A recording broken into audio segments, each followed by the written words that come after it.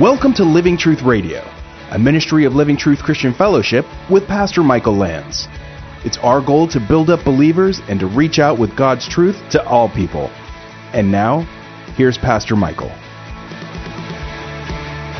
1 Samuel is where you want to be in your Bible. 1 Samuel. As we continue to go through the book of 1 Samuel, we're in chapter 24. 1 Samuel 24 is our text tonight. We're going to look at the actions of the Anointed One, and we're drawing parallels between King David and the ultimate greater David, which is Jesus Christ. We're going to look at David's behavior. David is the Anointed One, and Jesus is the ultimate Anointed One. Jesus is the greater David.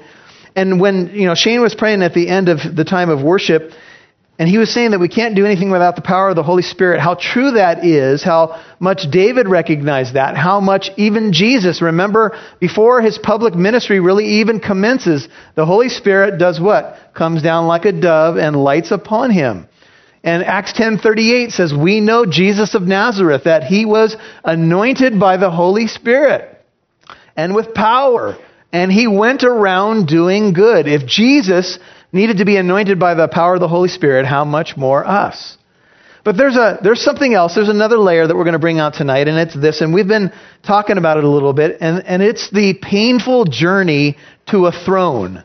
You could say for the kids of God, the kids of the kingdom, it's a painful journey into the kingdom. Not into the kingdom of God in the sense of salvation, but I'm talking about getting to our ultimate destination. It's not easy going through this life. Sometimes it seems like the waters are smooth and glassy and everything's cool. And sometimes it feels like you just go from one storm to another. If you've ever been out in the ocean and you get caught in the waves and you just, finally get under one and you look up and here comes another big one. That's kind of how life feels. Sometimes you feel like you're in the washing machine. I used to surf quite a bit, and we would talk about being caught in the washing machine, and sometimes you'd be out on a surfboard and you get your leash caught with another surfer, and that was terrible because then surfboards were flying at your head while you were trying to survive waves and get your next breath. And that's how life feels sometimes, and that's what David's been going through. Remember, he's been on the run from Saul. There's been a nationwide manhunt. He is the target. And even though he's been anointed by the prophet Samuel and he is the coming king, he has not realized the throne. His life has been difficult, and he's been penning many psalms. We've gone through 1 Samuel, and we've looked and seen how many times the heading of a psalm is actually from a moment in David's life when he's hiding in a cave, and this fanatic is after him again and again and again. He seems to have no rest. He's got God's blessing on him. He knows God sovereignly, providentially is protecting him, but he's tired, he's poured out, he's sick of it. And you're going to see now that an event will happen in a cave in 1 Samuel 24 where David has a chance to put it all to an end. In fact, you would say that Saul is going to be served on a silver platter to David. He is literally going to be a sitting duck before King David. And David is not going to kill Saul. Even though his whole life, every agony he's experiencing pretty much is at the hands of this guy. He's the cause of David's problems. And now, and even David's men are going to say, God's just given him to you. Let's just end this. And David's men have to be sick and tired of it too. Amen? I mean, he's got 600 men with him right now. They're not the top brass. They're not the most select, but they've stood by his side, but they're sick of this too. There's a lot of pressure on David. You may be feeling a little bit of pressure tonight. You know you're God's kid. You know that, you know where you're headed, but life is not easy sometimes. And it says, now it came about when Saul returned from pursuing the Philistines. If you were with us last time, Saul was enclosing among the ranks of David. It looked like it was going to come to an end, and all of a sudden a report came, the Philistines are up to no good, and Saul left. And he went to pursue the Philistines. God's providential hand saved David. And Saul pursued the Philistines. It sounds like he was successful, 24:1. He was told, saying, behold, David is in the wilderness of En-Gedi. So right after Saul deals with the Philistines, David is spared. Now the intel comes to King Saul from his people, his network. Hey, we know where David is. He's now in the strongholds of En-Gedi.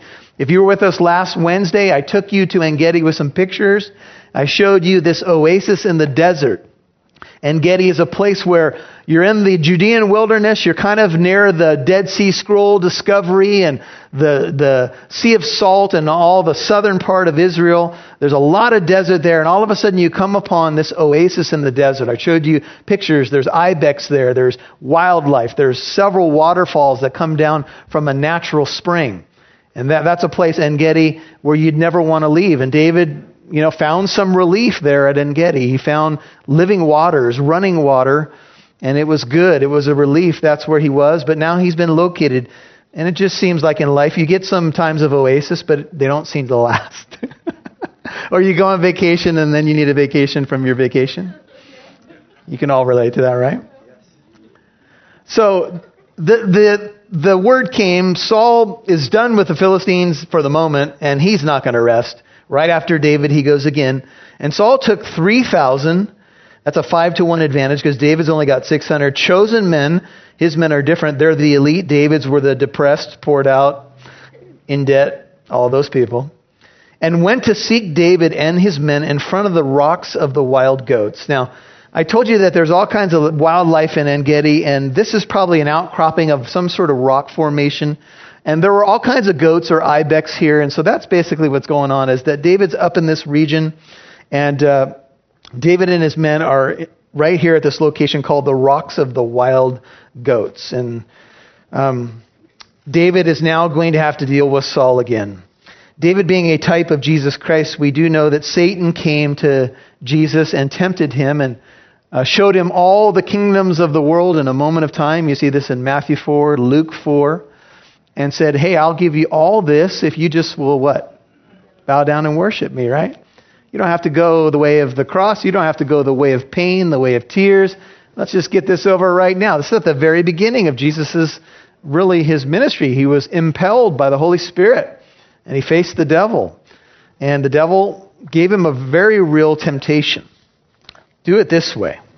And this is what David is going to be faced with now. He came to the sheepfold. So verse 2 tells us that Saul took 3,000 chosen men from all Israel, went to seek David and his men in front of the rocks of the wild goats, and he came to the sheepfolds. If you have an NIV, it says sheep pens on the way. New King James says by the road, but I think we're up in the upper kind of hills here where the rocks are. And there was wildlife here, and what the shepherds would do is they would build makeshift sheepfolds or sheep pens. And there would be a cave or an opening. And remember, in the sheepfold imagery of John chapter 10, the shepherd literally becomes the door. And they would bring their flocks in there. Sometimes there would be multiple flocks. And the shepherds would call their sheep. They would name them all. And their sheep knew the shepherd's voice. In fact, we're told that sheep would only come if they hear their shepherd's voice. And each of them would be named. And then the shepherd at night would lie in the opening to keep predators away. And they would be, since flocks would move around and look for, grazing wherever they could find, well, there were makeshift communal sheepfolds everywhere. And it reminds us that the Lord is our shepherd, right? He is the door. He is the shepherd of the sheep. He lays down his life. Here's a picture of the sheepfold for his sheep. The thief comes only to steal, kill, and destroy. I came, John 10:10, that they might have life and have it to the full. That's what Jesus wants for you. And part of that full life is protection. And so he came to the sheepfold, sheep pens on the way, where there was a cave. And Saul went in, here's your Bible in black and white, to relieve himself. This was a royal bathroom break. That's a nice way of putting it. And, the army's been moving around quite a bit, and Saul feels the call of nature. Literally, the Hebrew is, he went in to cover his feet. That means that he was going to spend a little time in the cave. Let's just put it that way. And it just so happened that David and his men were sitting in the inner recesses of the cave. Now, you have to understand what's going on here. In terms of the topography and geography of this area, I've showed you some pictures of it. There are caves everywhere. How is it that Saul has ended up in the very cave where all of David's men are? Well, I think there's a very simple answer. This is the cave that had the sign men. So that's the one he went into. Now, this is a moment of God's providential hand. Amen? Of all the caves, imagine that you're one of David's men and you're sitting there and you just take a peek and maybe there's a little light coming into the cave and you go, no way. No way. Hey, David, guess who's in the cave? No, you'll never guess. Of all the caves. And this is not such a royal moment. And the king has gone in there, and because of the reason for being in there, there's probably no bodyguard with him. He would have a personal bodyguard or multiple bodyguards most of the time. But in this moment, he doesn't. And Saul, for that matter, is blissfully unaware that there are hundreds of men in this cave, and they are all filled with glee because they're thinking to themselves, this dude is dead. This guy that's the problem, all the cause of our problems, God has now offered him to us on a silver platter. Could it get any better? David, just take your sword. It's obvious that God has given you this moment, and kill him. Let's be done with this whole thing. And so there's Saul. There's David and his men sitting in the recesses of the cave. And the men of David said to him, behold, look, this is the day of which the Lord said to you, behold, I'm about to give your enemy into your hand, and you shall do to him as it seems good to you. Now, Bible students, we don't know if this is an actual prophecy because we don't have it anywhere else in the Bible. We have no record that this was delivered to David earlier. We have prophecies about David overcoming his enemies like the Philistines and so forth, but we do not have this as a direct prophecy. So there's all kinds of conjecture. Some people say this is just the men throwing something at David, putting a little positive twist on it. Or it could be that this is a prophecy that just has not yet been recorded for us. But the prophecy is interesting because it says, behold, this day, this is the day of which the Lord said to you, behold, I'm about to give your enemy into your hand. Now notice this part. And you shall do to him as it seems good to you. Let's assume for the moment that this is a legitimate, truthful prophecy spoken to David. The option, if it's true, if this is legit, has been given to him to decide what to do. Here's your enemy. Now you get to decide. Do you know that a lot of your life, we've been talking about the journey as Christians, right? And we ask the question, why tears? Why pain? Why not? Why don't we just end up at this millennial reign of Jesus Christ? Why do we have to go through this journey of life? Well, part of it is because God is doing something that is not just about you. He's doing stuff on multiple layers. He's doing stuff that have to do with his kingdom and have to do with deeper pictures and forming character and revealing character. And you know that in decisions in your life, even when you could make a spiritual twist on something and say, you know what, God must have done this for me.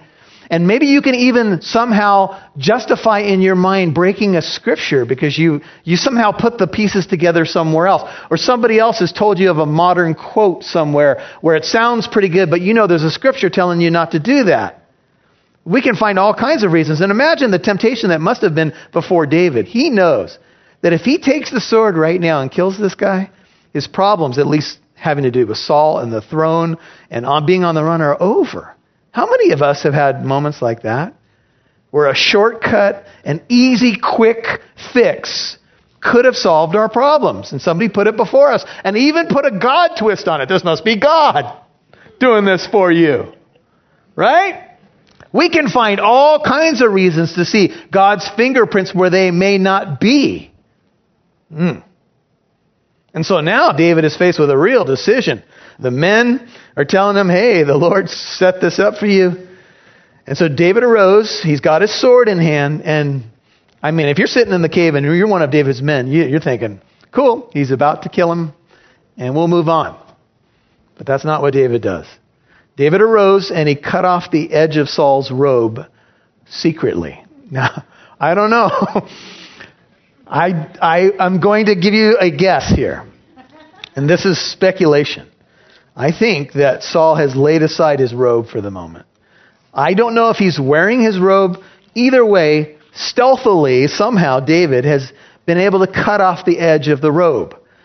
And Saul, of course, is in no position to do much about it. But he's not aware of what's gone on. So David somehow has been able to get to the robe and cut off the edge of the robe. Now, there's much more than just cutting off a piece of garment. David knows what he's done. In the ancient world, if you cut off the edge of the robe of of a king like this, it spoke of rebellion. And in fact, the Jews kept tassels on the edge of their robe. And the tassels often held Scripture. And maybe the cutting off of the edge of the robe in some way is a message that Saul doesn't obey the Torah, doesn't obey God's law.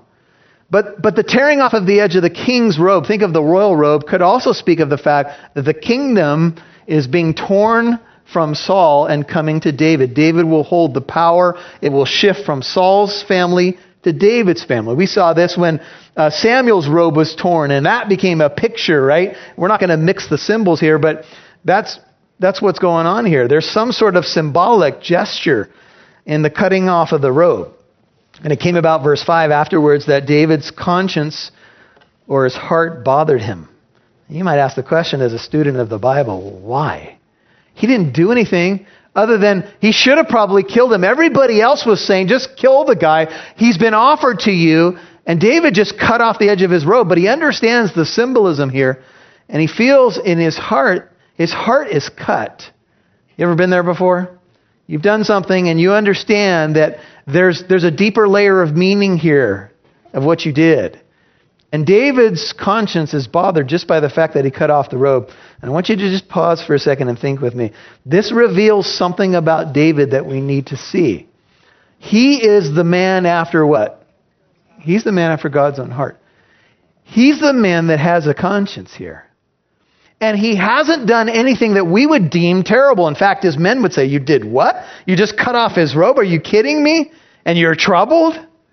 But David has a heart like God's. And he knows that Saul, for all his faults and all his problems, is still holding an office. And he does not want to dishonor him. And so his conscience, literally, David's heart struck him, because he had cut off the edge of Saul's robe. In Matthew 5:5, Jesus said, "Blessed are the gentle or meek, for they shall inherit the earth." Meekness, brothers and sisters, is not weakness. It is power under control. You need to remember that, because sometimes people think that if you're a gentle soul and you have a troubled conscience over things, that maybe you're just some sort of weak dude. No, David is a stronger warrior than most of us can imagine. He has taken down a giant. He has defeated the Philistines. David has no problem with a good fight. But David is answering to a higher authority, and he has a conscience. And even though he is a warrior, he is also soft in heart. Can you be both? You know, to be a real man, sometimes we think, well, a real man is only this. No, a real man can be a combination of steel and velvet, as somebody said about Abraham Lincoln. He was that combination. He could be strong when he needed to be strong, but he was also sensitive to God. In fact, in the list of fruits of the Spirit, one of them is gentleness, which is the same word for meekness. And it says one of the fruits of the Spirit is gentleness, and another one is self-control. That's Galatians 5:23. An overseer then must be above reproach, the husband of one wife. He must be temperate, respectable, hospitable, able to teach. He's not to be addicted to wine or pugnacious, but he's to be gentle, 1 Timothy 3:3, uncontentious, free from the love of money. David is a true leader. Everybody else is telling him to take the shortcut, to murder Saul. And David probably has all the legitimate reasons in the world, and even a spiritual twist has been put on it, and yet David's conscience is bothered just by the fact of doing something symbolic. If you are going to be a leader, you're going to have to sometimes go against the grain. You may have your friends gossiping, talking about people, and it's easy to jump into that fray, isn't it? It's easy to jump into that and say, yeah, that's right, I noticed that about that person, yeah. That haircut, I don't understand. Or whatever it is, right? Yeah, that person is like that, you know? And we jump into this fray of gossiping about people. Or, you know, we say things about, you know, it's just easy to do that. And David said, no. He said to his men, far be it 6 from me because of the Lord that I should do this thing to my Lord, that refers to Saul, the Lord's anointed, to stretch out my hand against him, since he is the Lord's anointed. David, this is an amazing thing. He respects the office, and he says, I am not going to take this into my hands. And this had to be such a powerful temptation for him. And in life, you're going to have all these temptations to take things into your own hands. It's a temptation for all of us, right? We can read, signs, and we can try to speed things up, and we're movers and shakers, a lot of us, right? We know how to get things done. And to try to wait upon the Lord, even for David to come to a throne, it speaks volumes of who he really is and what he's about. Can I ask you, can you learn from David's example? Not to try to take matters into your own hands. When we do take matters into our own hands, what it says is we lack is faith. We lack faith. And look, let's all admit it. I'm going to be real tonight. I often lack faith. That's why I do it, right? I'm not sure. Maybe the Lord doesn't have this one. Maybe he needs my help, right?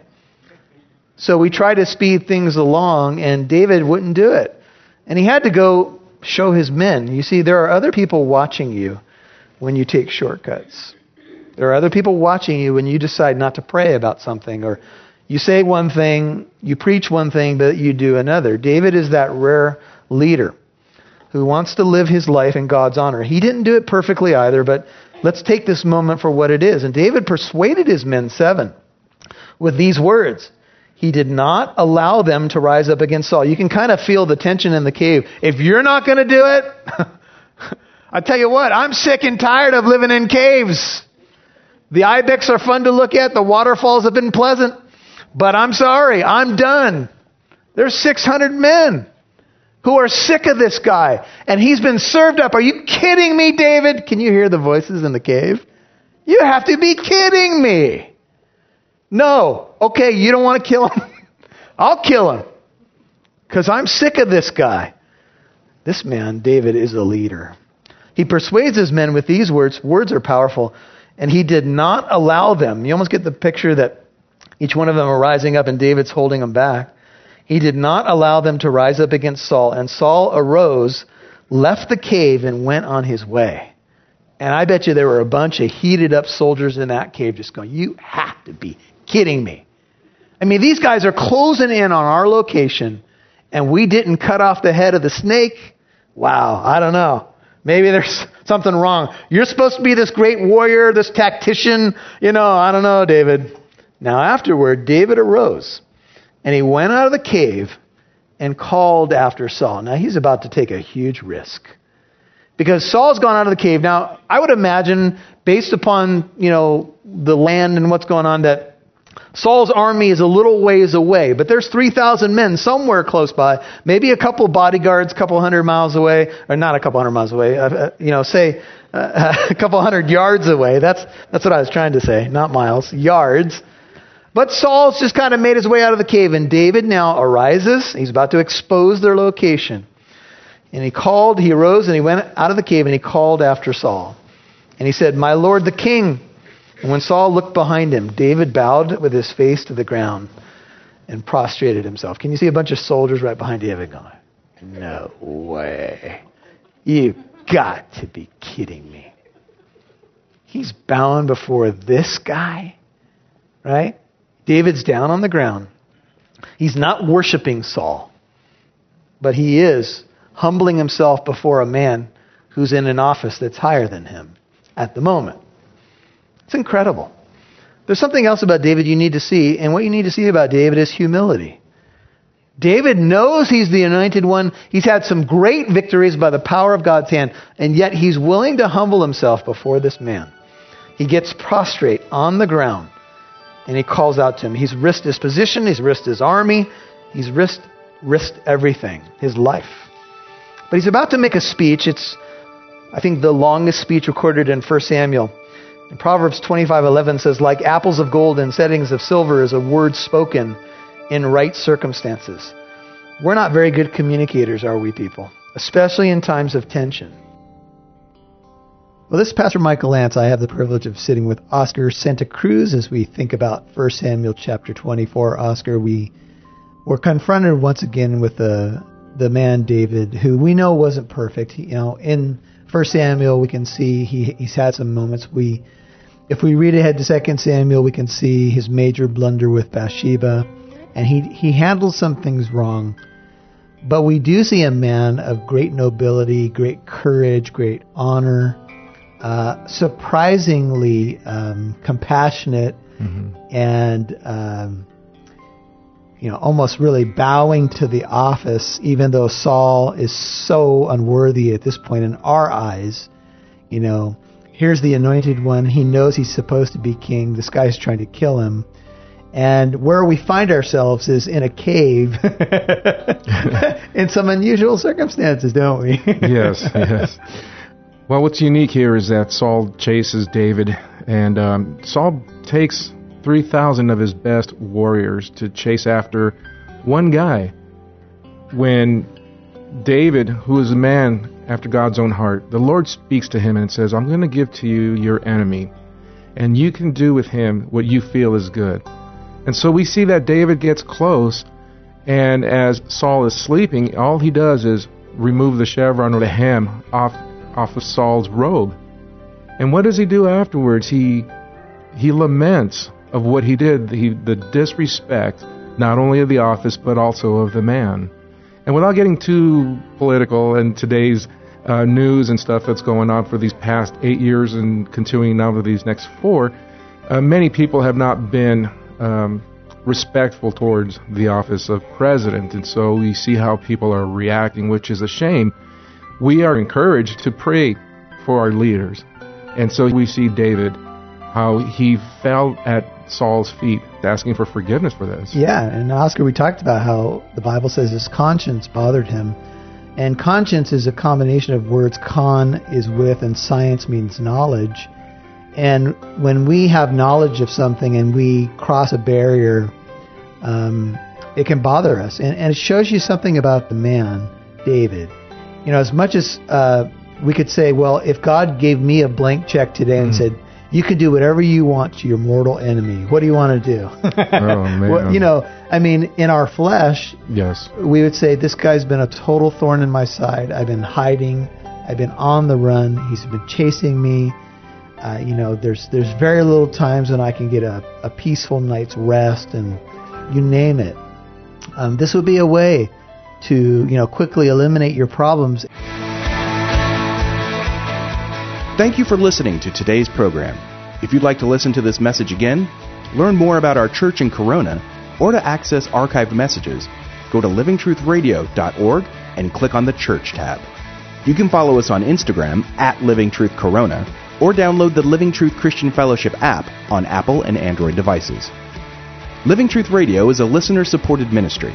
You can partner with us by donating at livingtruthradio.org.